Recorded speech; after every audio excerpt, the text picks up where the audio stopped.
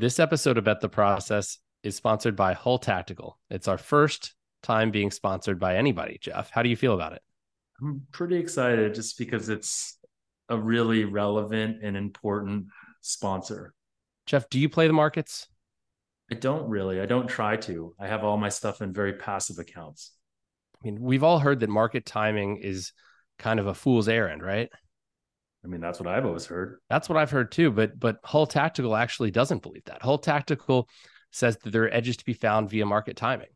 They're an independently, privately owned firm focused on quantitative asset management. Their approach to investing is rooted in the recent explosion of data, combining macro and technical indicators to realize a risk-return profile superior to a buy and hold strategy. Hull believes market timing is not only possible, Jeff, but necessary to adapt to a changing investing environment and provide long-term appreciation regardless of the direction of the broader market. For more information on Hull Tactical, you can go to hulltactical.com, and you can also listen to an interview with the CEO, Petra Bakosova, which will run at the end of each episode. You can hear little tidbits of wisdom from her. On this week's Bet the Process podcast, Rufus and I talk contests because he has finally learned about Survivor and entered a bunch of contests this week. And we have the contest king, David Frohardt-Lane, who has a very interesting background in both finance and sports betting and is now a big market maker in the sports betting industry. So with that, let's start the process.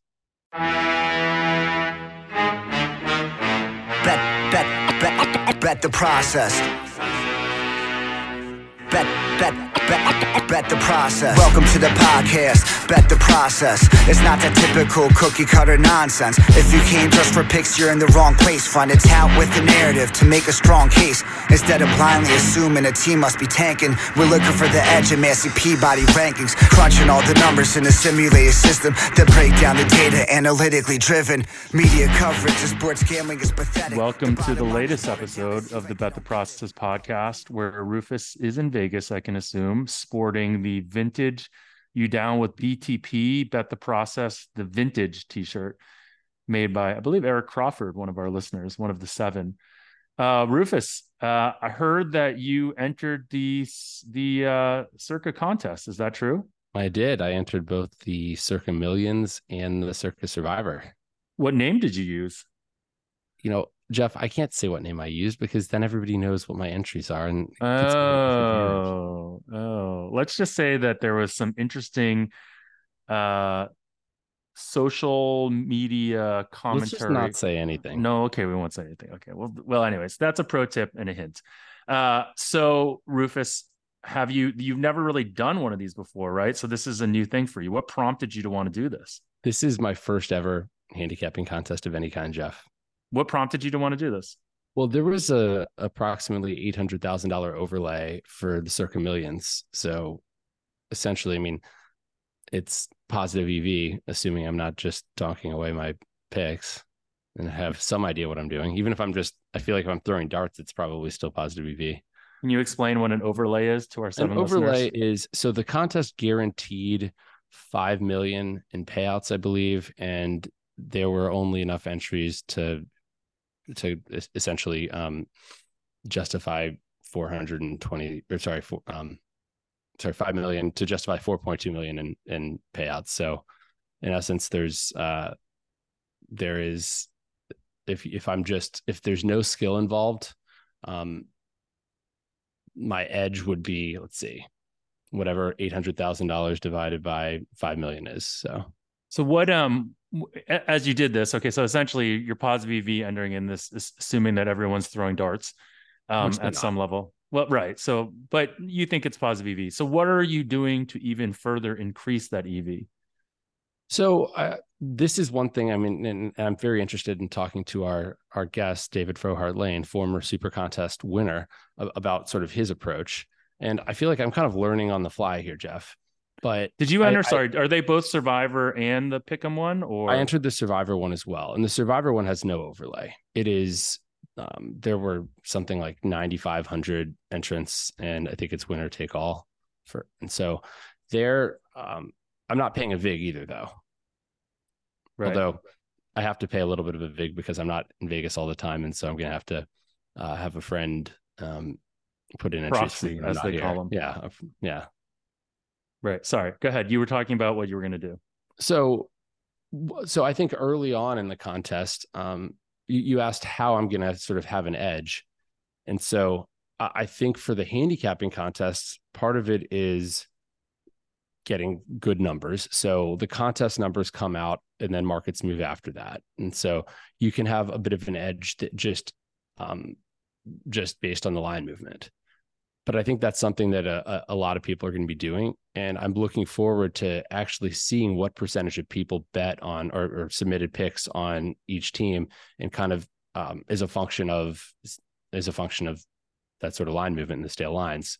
So I can kind of see game theoretically if it makes sense to take these stale numbers or to kind of differentiate myself. I would think early on, game theory is less important, is we have 5 picks a week for 18 weeks, 90 picks. It's a lot. And I think also it's going to depend on how I'm doing. So far my picks went 15 and 10. So I had 5 entries. I think there was a few, there's one that went 4 and 1, some went 3 and 2, one that went 2 and 3, but overall 20, or what did I say? 15 and 10. So okay, right? Not amazing. It's probably decreases. How many of the lines this week were stale by the time that that you were entering contest? Yeah, last week. Well, I used the unabated tool, and the biggest edge I saw just based on the line moves was like 5.5%. And that was which game? I think it was either Dallas or Houston. So I took Dallas and Houston, and then I took some Massey Peabody stuff as well. The Massey Peabody stuff did a little bit better, actually. We had Tampa Bay, we had the Rams, we had the Dolphins. Unfortunately, we also had the Patriots and another team that didn't cover.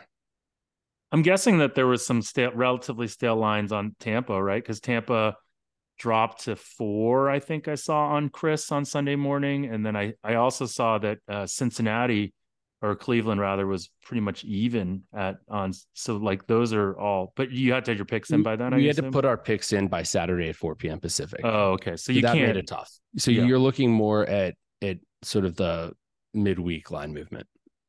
Got it. So there aren't huge edges there, but I find the Survivor stuff so much more interesting because it's just so different from anything I normally do. And Jeff, I know you love talking to me about your Survivor picks, and I'm always like, that's boring. But now I'm like, okay, this is more interesting. Well, what's ironic is that I'm not in a Survivor League this year, so I'm probably going to tell you it's boring. But I find it interesting, so I think we can still talk about it. I'm happy to talk about it. Well, I mean, I feel like I'm just going into this without having ever done any work on it or thought that hard about what the optimal strategy is, and so it's kind of an interesting.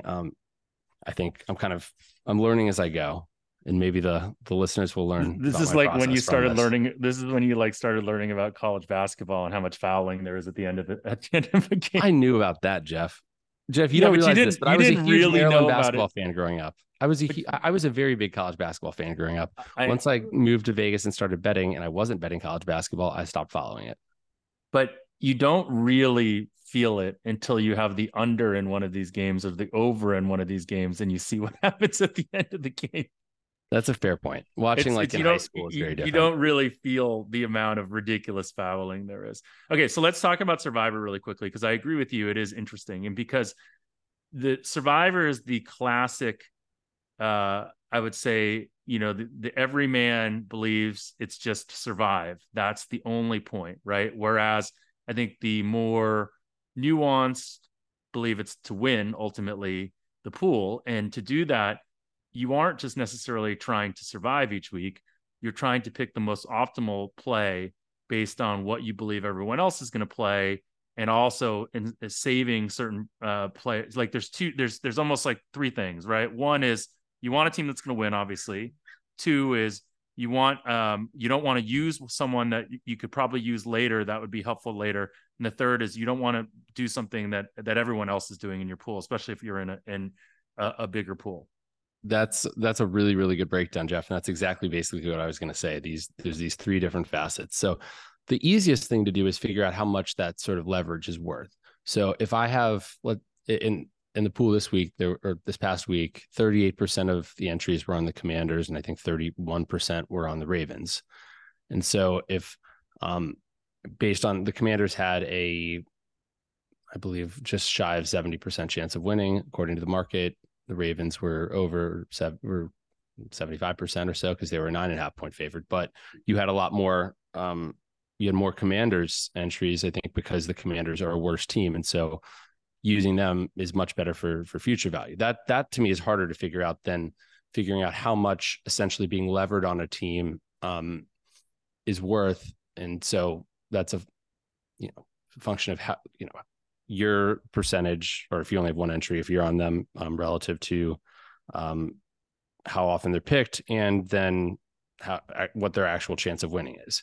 So it's interesting. There were 31 people or 31 entries that didn't even submit a pick, Jeff, for week 1. 0.3% of the pool just gone.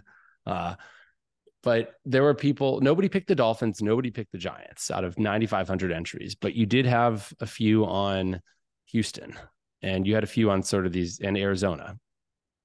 You want to tell people why that's probably not a good idea? Because those teams aren't likely going to win, and they're not likely going to be needed later to bet on also. Yeah, I think that's two of the three factors that we talked. I mean, it's very contrarian, which is good. Right. Contrarian is good. You want to position yourself so that if something unexpected and unlikely happens, you profit. Right. But that the theory there would not be that you need to go that far and choose. It's just, you don't choose, right? You choose one of the others, and you hope that if one of those or two of those teams go down, then all of a sudden you're left with being one of the last 40% or 30% of the pool. Yeah, exactly. You don't need, you can, looking at the allocation of picks, you could have taken a team at pick and a line of pick, and basically, there were just as few people taking them, or relatively speaking, it's like 0.09% instead of 0.02%, right? As the really, really unlikely teams to win. So, and you said you created a model that sort of predicts where you think the overall pot size, like picks are going to be going forward. So just this morning before we recorded, I basically put the data in. It's, I only have a sample of 32, sample size of 32, but I basically built a little model to try to figure out what percentage of people are going to be on each team as a function of the points, the money line, and the relative strength of the teams. So I used a power rating for the team, like a market power rating for each team going into week 1, and then built a model that actually explains a decent percentage of it. Actually, I'm modeling the log of the number of selections, because I didn't actually even test, but I assume it's pretty log normal. And the sort of regression I built explains 93% of that variation. So it predicted Commanders, then Ravens being way higher than the other teams. So again, the danger there, though, is the fact that I'm predicting something that's already happened. And I don't know if that's going to be the pattern going forward, because people probably saw this and are going to change their behavior based on the week 1 selections and where they think people are going to be. So it's, that's the challenge for sure. Makes sense. Do you want to do our timing the market segment of the week? Let's do it. Okay, so this is the timing the market segment of the week. It's brought to you by Hull Tactical. This week, we're going to talk a little bit about this sort of controversy that's going on Twitter with Right Angle Sports releasing some college picks pretty early in the week, and the effect that may have on the market. Do you think this is a real thing that people should gripe about, or do you think this is much ado about nothing? I think people are entitled to gripe if they feel that something somebody else is doing is hurting their edge. So is there an appropriate time for a tout to release a pick? I mean, the thing is, Jeff, everybody's in it for themselves here. If the tout feels like they can do better by releasing their picks early, they should do it. If someone feels like if they can make money betting earlier, they should do it. And we end up in this race to the bottom, but I don't really see any other way. So do you think the people that have gripes are the ones that want to bet more, and so the market gets more efficient more quickly, and so they're the bigger fish. The main issue that people have is that earlier in the week the lines are more fragile and they would tend to move more, and so if this, especially when the limits are kind of low, like a lot of people aren't able to get real money down anyways. So there's a lot of like nuances to this in terms of timing the market, just the way that the market ends up maturing over time with being able to take more bets and take larger money and move less. So in some respects, you would think like it would make a little bit more sense for a tout to release later, because then their customers can get down a little bit more money and they probably don't affect the market quite as much, or I don't know. But most of their customers are probably not people betting 10,000, 20,000 a game. So, okay. Well, maybe one day, we talked about this, we'll have Raz on and talk about this as one of the things we debate. So that was the Timing the Market segment, brought to you by Hull Tactical. And now we're going to welcome in David Frohardt-Lane, DFL, to talk a little bit about contests in his career arc from financial guy into, sports betting trader galore. So we'll talk to you guys all again on the other side. We now welcome into the Bet the Process podcast, David Frohardt-Lane, DFL, as his friends call him, or do his friends call him that? I don't know. Do your friends call you that, DFL? Depends on the friend group. Some do, some don't. Okay. So David and I met many, many years ago at Sloan because I was moderating a panel on sports betting, and David had just won the Superbook sports contest. So he was incredibly relevant to all of us. But your background and who you are, I think, is much more substantive than winning some contest. Coming out of the financial markets and then getting into betting, you're right in our sweet spot. So excited to have you on and talk a little bit about what you're up to now. But let's first take a step back and tell us a little bit about your background before the world of sports betting, what you did, and then kind of segue into how you got into sports betting. All right. First of all, super excited to be here, and thanks for having me. I'll get straight into it. And as it turns out, there's actually even an additional twist, which is that I was a professional gambler before I got into financial markets, and that's how I kind of got recruited to get into financial markets. So I'll try to breeze through this reasonably quickly, not to waste too much time, but really just developed a fascination with sports betting world. This is, when I graduated college back in like 99, and just decided I want to be a professional sports gambler. At the time, and this is a distinction that might become relevant when we start to talk about contest strategy, I was definitely more of a quant than like a trader who's just always on the lookout for edge. So my mentality at the time was to say, I need to pick one sport and I need to nail it. And I need to, I picked baseball, and I figure I need to do absolutely everything perfectly. I have to, make a distinction between stuff like the park effect has changed going forward versus the park effect has changed as, in a way that affects how or my opinion of the park effect has changed and affects how I would interpret historical data. And so I'd had this very complicated code that tried to take everything into account. And it did end up going quite well. The markets were obviously a lot easier to beat back then. And really made some friendships there through the major wager discussion forum. We ended up kind of starting our own secret club, secret forum. That there was an offshoot of that, but major wager is where it started. And major wager is where I met Brandon, who's the co-founder of my company now. He was known as Machiavelli, and he had just phenomenal success as an in-play trader at World of Sports Exchange. He got recruited to go to a place called Getco in 2003, kind of had runaway success there too. They asked him, do you have any friends who are similar to you? And he said, yeah, this guy DFL. So that's how I got into the financial industry. I'll try to breeze through that a little bit too, and just say that, I kind of just right place at the right time. High frequency trading was just being invented. High frequency market making in particular was basically just being invented. And we got in there and started to say, like, hey, if Microsoft's trading at 24.40 on the bid and 24.50 on the offer, what if we just bid 41 and offer 49?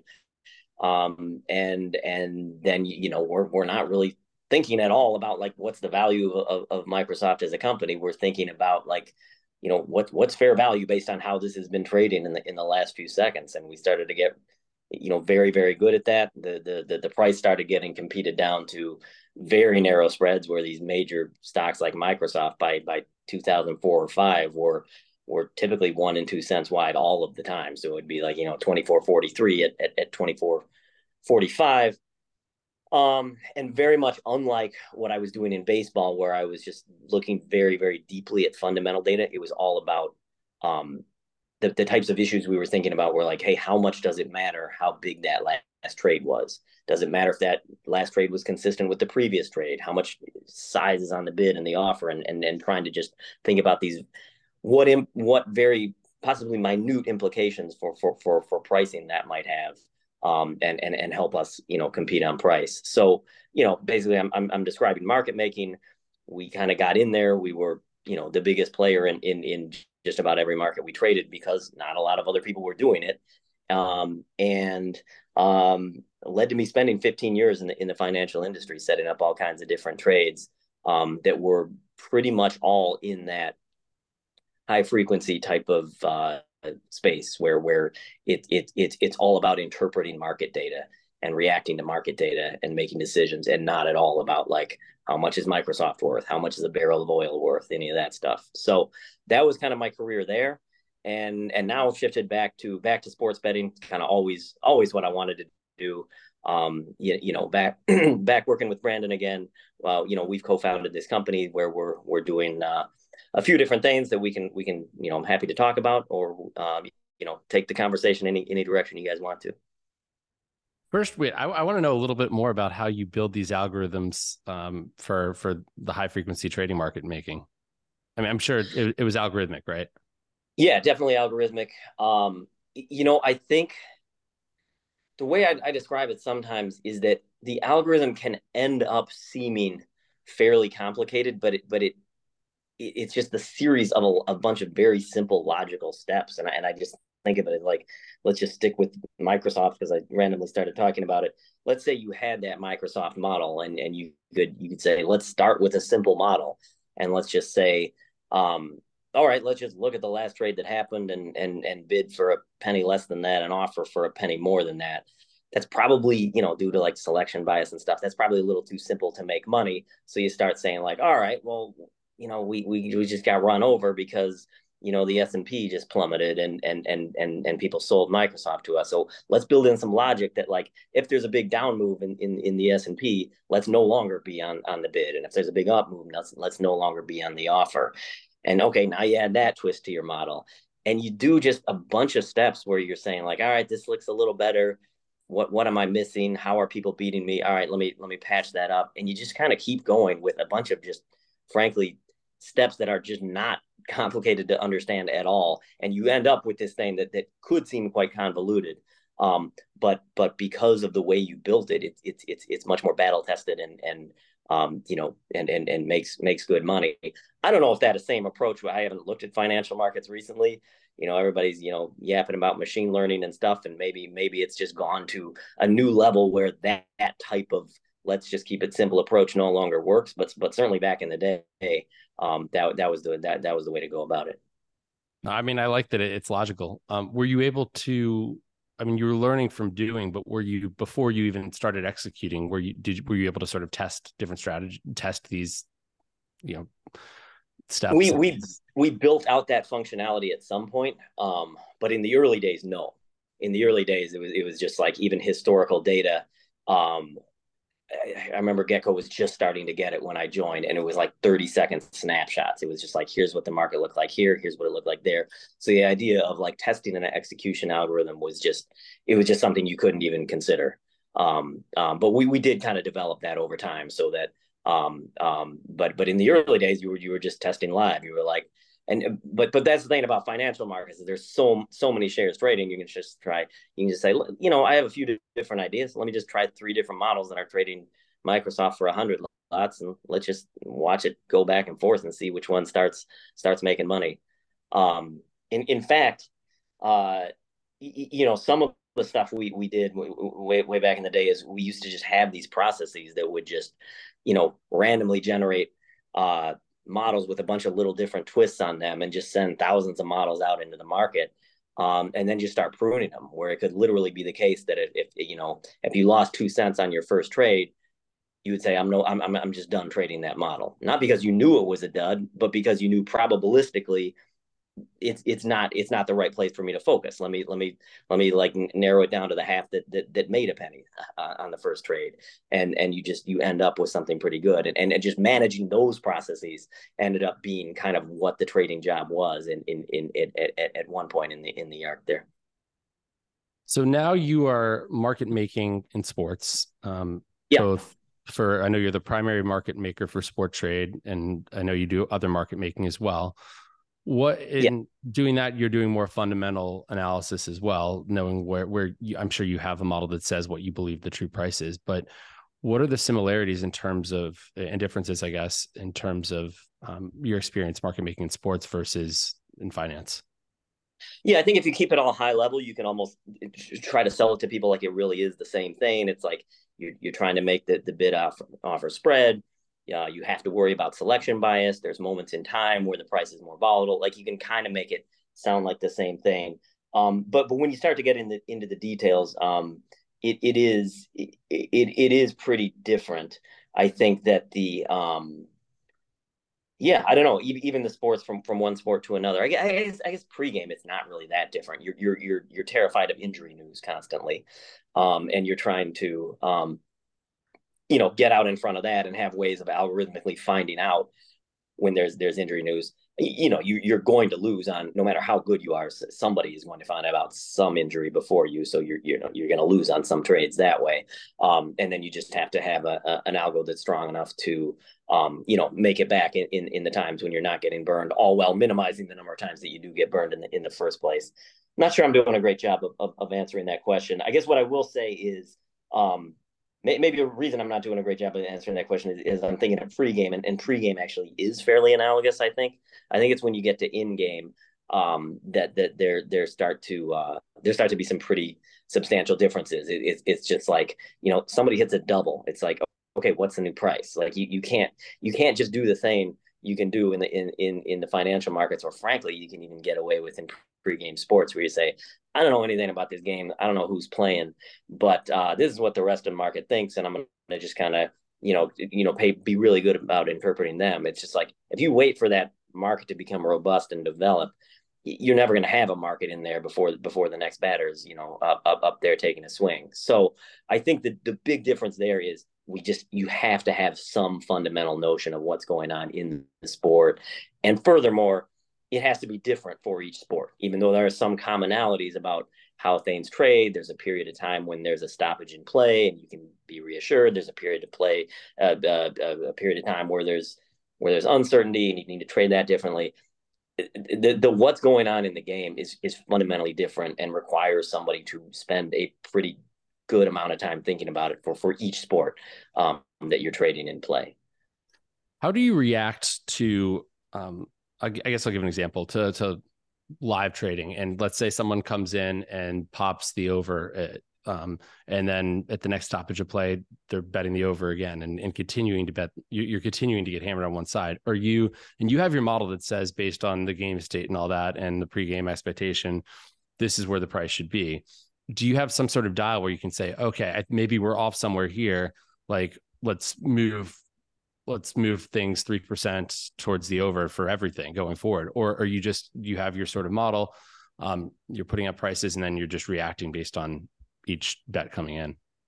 Sorry, I didn't explain that very well, but no, I get your question completely. And I think one distinction I'd make between us and maybe other firms within the industry is I think we rely less on human operators. We have someone there all the time, seeking to react to what's happening, to pick up on things that are not being incorporated in the model, and move around these dials to be able to properly account for things.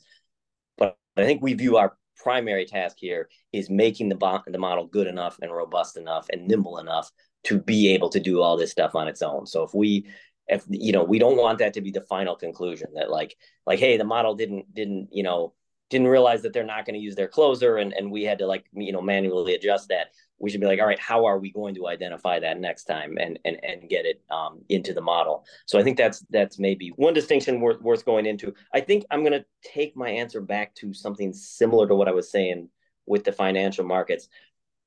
We're not trying to necessarily design like this perfect machine learning algorithm where we just throw a bunch of stuff at it and make it better and better and better.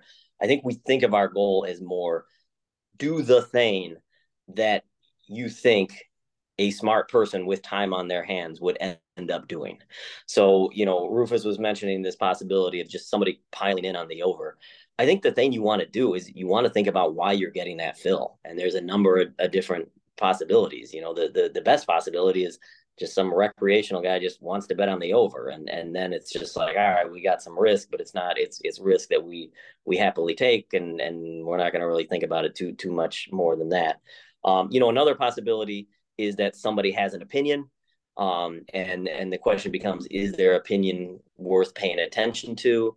And it could be, you can even split that into a couple of different dimensions. Somebody's opinion could be worth paying attention to because they're right and you're wrong. Or even in the case where you are right, their opinion may foreshadow the way the rest of the market is thinking about the things. And if we don't want unlimited risk on one side, we may want to adjust to the market, even if we believe in our model's valuation. And then a final reason that they might be making the bet is they just have it's like an information lag. Like they found out that the guy struck out before you found it out. And that's kind of one of those things that you seek to avoid. But when it happens, that's probably a sharp customer, but it's not like a sharp customer that is foreshadowing more differences in the future. I kind of wrap that up as if that was the only possible set of explanations, but obviously another big one would be just like the whole existence of ARBs out there. You could be getting a fill because you're offering an ARB. And then you want to ask yourself, did we mean to offer an ARB? Would they have still done this trade if we had offered a smaller ARB? So I think, that I'm not being super direct about what the algorithm is doing, but what I'm saying is that is the framing of it. That is how we're trying to design the algorithm so that it is behaving in a way that somebody with logical answers to those questions would be behaving.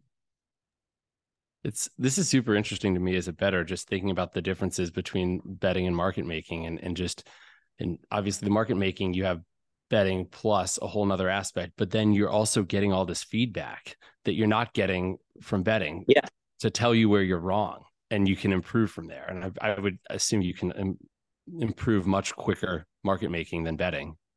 No, that's a great point. And I think, market making is much more like sitting down at the poker table, and you kind of just have to take your lumps the first time to help figure it out. You can't just read a book on poker and then be a plus EV player.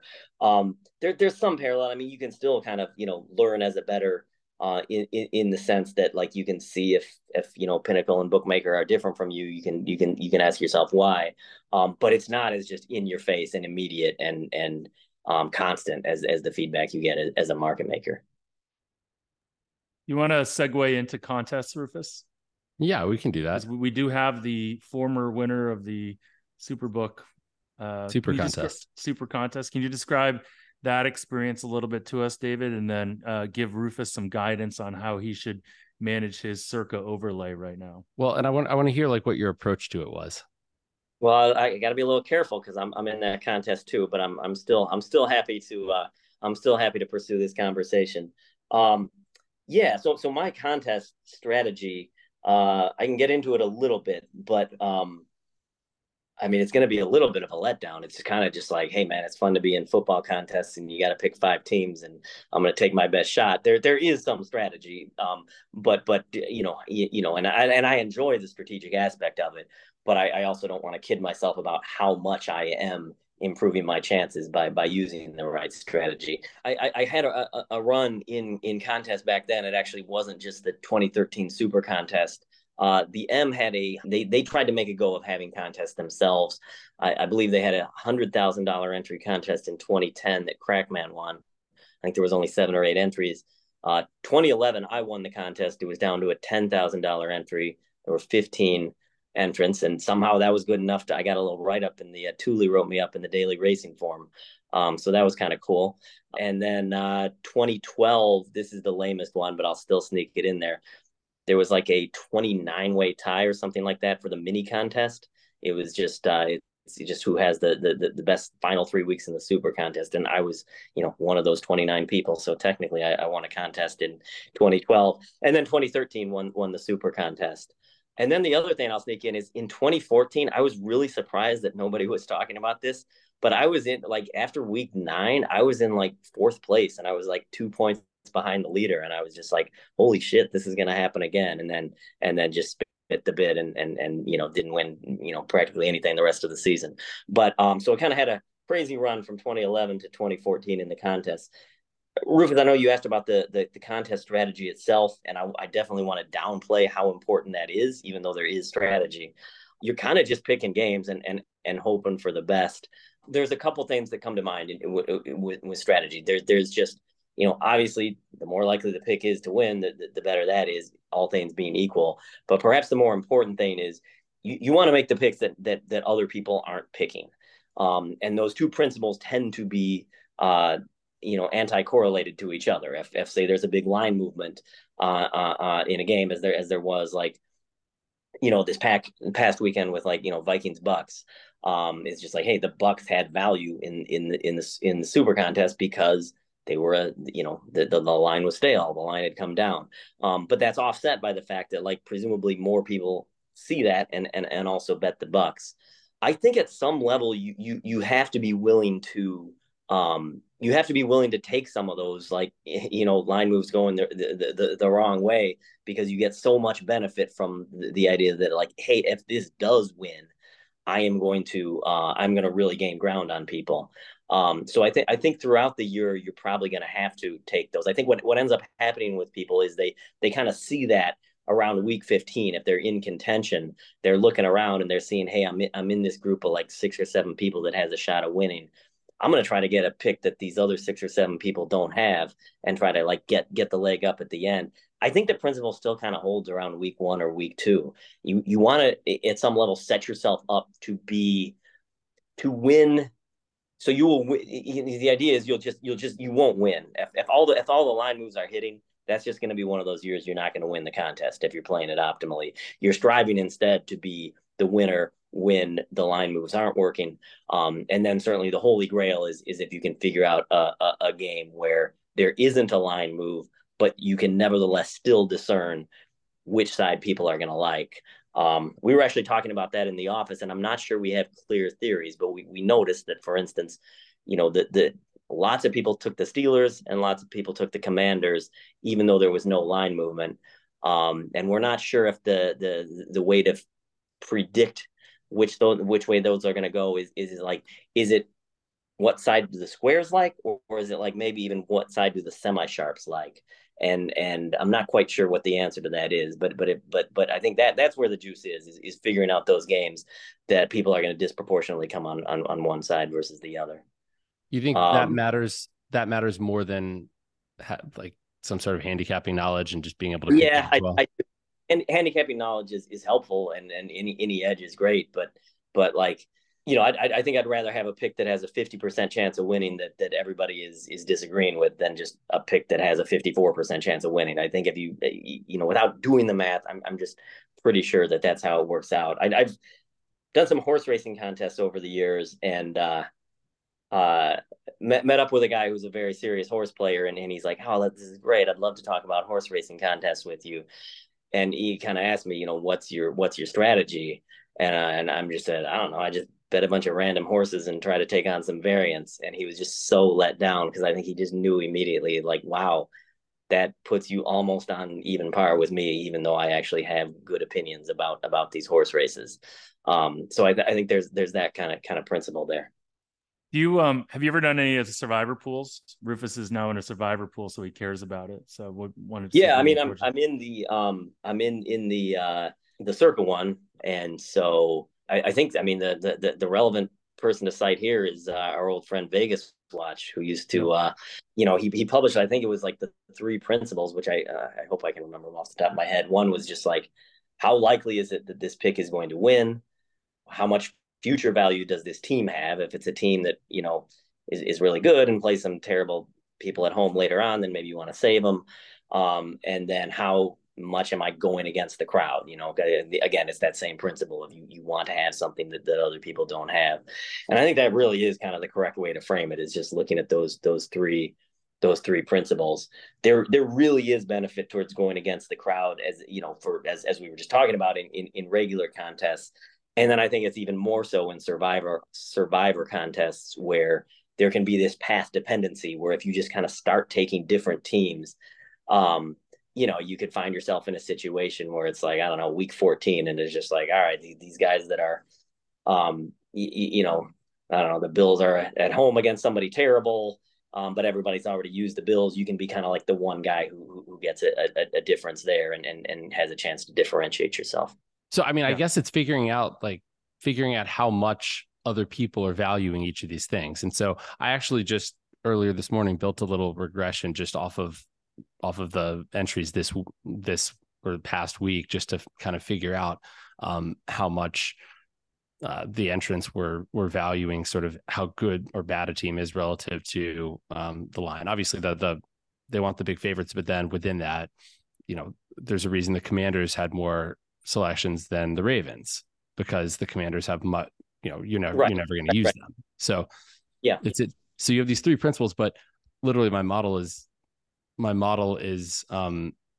using the two principles for it. So it's in a way what you need to figure out is how much they're valuing each relative to how much they should value each. Yeah. I think so. It's all about figuring out what the what the entries in your particular contest are going to do. And I think, I mean, as long as we're talking about contests, I have to talk about the most fun contest there is, which is, of course, Hode's Madness. And I don't know if you guys have heard of this, but it's this survivor-like thing for the NCAA tournament. I think it's just designed spectacularly well. It really depends on what other people are doing, and what other people are doing has changed over the years. So there was a time in the NCAA tournament, the quote unquote obvious thing to do in a survivor style contest is to find those games where it's a 6 seed and an 11 seed, and the 11 seed is actually favored or is a pick 'em. I guess I neglected a fairly important part of Hode's Madness, which is that you get more points if your higher seed wins. So there's kind of like, your first order of strategy is like find the game where like the high seeded team is actually not an underdog and pick them. There was a point with Hode's Madness where so many people did that so reliably and consistently that by far the best strategy was to do the stupid square thing, where you just like take the 6 seeds who are actually likely to lose, and then if it does happen, the whole half the field is going to get knocked out, and you can whittle it down. I loved the fact that was true so much that I still use that strategy on Hode's Madness till this day, even though it's kind of no longer true. The picks have gotten a bit more dispersed. So I probably need to change it up for this year. So yeah, I guess that's just a way of getting at the principle that the optimal strategy does depend on obviously the behavior of everybody else in the contest. Awesome. Well, David, thanks so much for joining us. A lot of interesting discussion about market dynamics. I think that will be good for us to continue to noodle on this podcast. So appreciate your time. Anytime. Thanks for having me. So that was David Frohardt-Lane, and a very interesting podcast discussing markets. I think one of the things that's most fascinating to me about these contests is the amount that your strategy is dictated by sort of game theory, and by ultimately the way that it's like almost like a great study on market dynamics, where like what he was discussing at the end, which I didn't fully understand the structure of this like Hoag's Madness game or whatnot, but it'd be interesting to look up. But just the idea that, because we talk about this a little bit in the podcast, where are there times that a market becomes so sharp that the thing to do is be square, right? And whether that's, but it whether isn't. that, With something like this, I don't think you can say something is sort of sharp.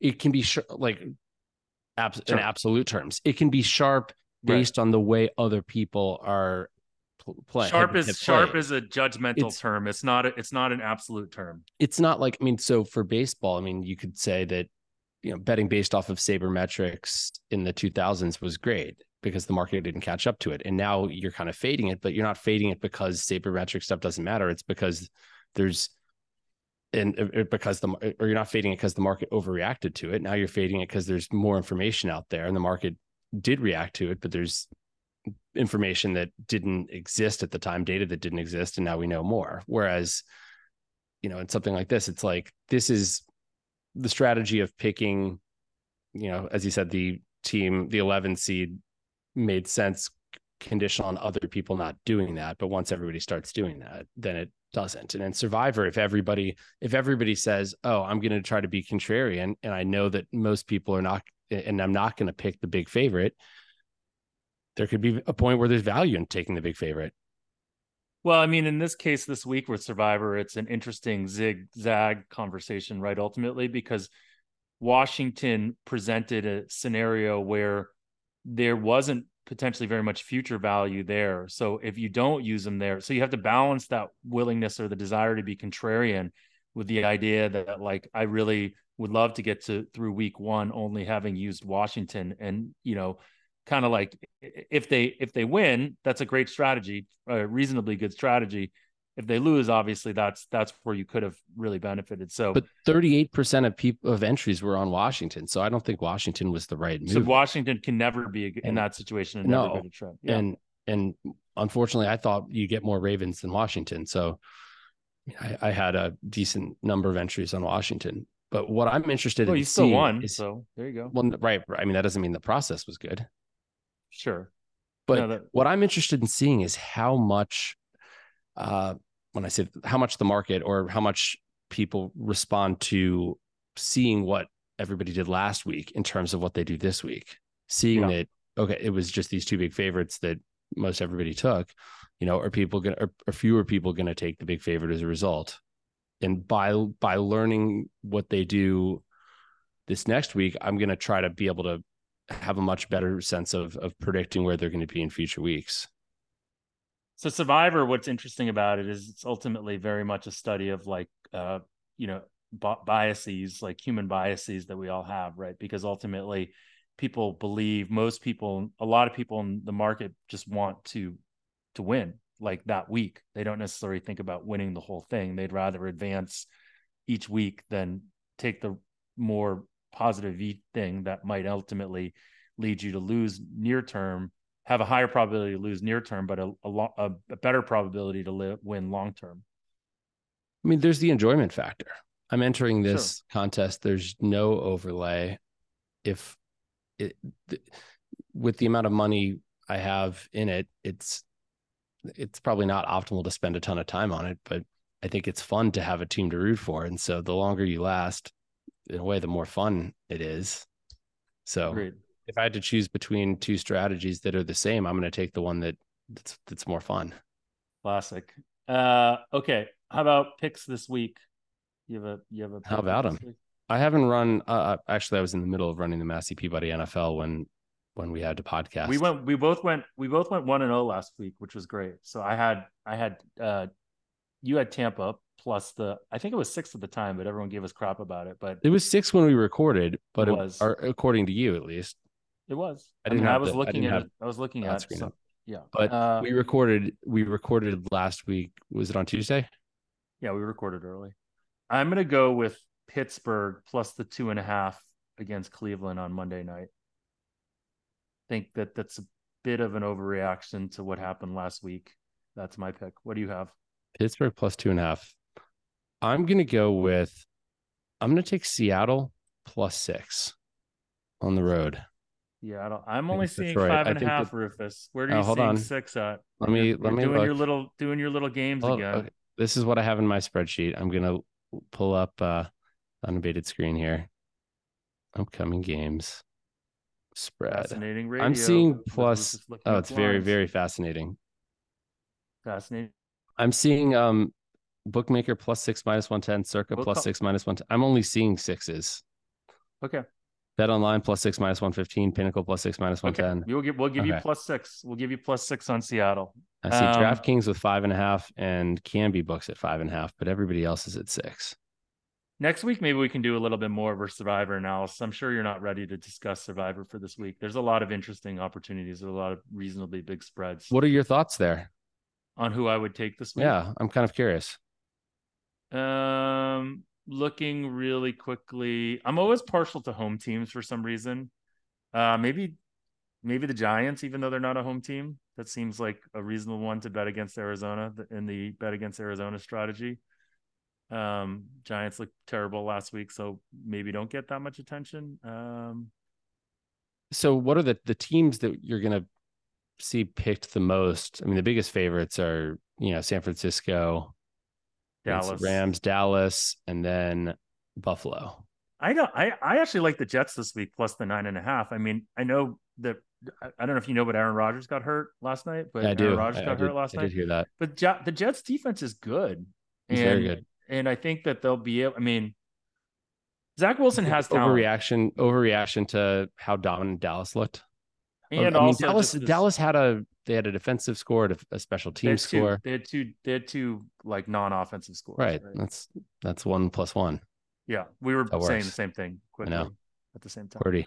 Okay, QWERTY. There we go. That's the new expression we just learned. QWERTY is when I know everything you're going to say and more than what you're actually going to say before you say it. And Rufus and I have this all the time, QWERTY with each other. So that's QWERTY. It's a really DFL talked to us about this before he came on. So it's our new expression for Bet the Process. It's called QWERTY. Thanks again for listening this week. We'll talk to you all again next week. All of you should stick around and listen to a brief soundbite with the CEO of Hull Tactical, who this episode is brought to you by, Petra Bakasova, as she continues to do a series of answering questions from us about Hull Tactical. So we'll talk to you guys all again next week. So when you think then about, like, we've had someone on in the past who's talked a little bit about the like two versions of almost like modeling. One he's calling like a left to right versus a right to left. And I think you could probably understand what that means from a standpoint of starting with a hypothesis and then going into the data, or looking at the data and then kind of trying to almost suss out a hypothesis from that. What do you guys think more about? Because I assume that, like, if you're looking at research papers, there is some semblance of hypothesis that goes into these research papers that you ultimately then need to like sort of bear out or prove out in the real world. Which do you think best describes the methods that you guys use at Hull Tactical? So starting with the hypothesis is always a little bit dangerous, because there's kind of a famous saying that if you beat the data long enough, it's going to tell you what you want to hear. So, starting with a really strong prior, you're probably going to find exactly what you want. So, but on the other hand, we don't want to start with just, data, because there has been such a huge explosion of data available, and there's so many, variables that may not be variables, and you're just looking at spurious correlations. So I would say we, whether we want or not, because we start from academic work, there's usually some kind of hypothesis built in, but we try to be really open-minded, and it's more like the baseline is the variable doesn't make it in, even if it has a good hypothesis. So if we look for reasons to exclude variables, as opposed to, trying to beat the data into proving that something is correct.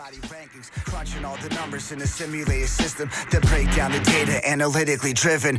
Media coverage of sports gambling is pathetic. The bottom line is watered down, it seems like they don't get it. Tub of diesel, but the engine's running off unleaded. None of it's organic, it all sounds synthetic. This episode of Bet the Process is brought to you by Hull Tactical. The hosts of this podcast are not investors with HTAA and were not directly compensated for their views. However, HTAA sponsored this podcast. The hosts and sponsors share a conflict of interest because the sponsor paid a one-time cash compensation for the content of the podcast, and the hosts may be incentivized to endorse or promote HTAA's investment management services. Massey Peabody rankings. We're looking for the edge.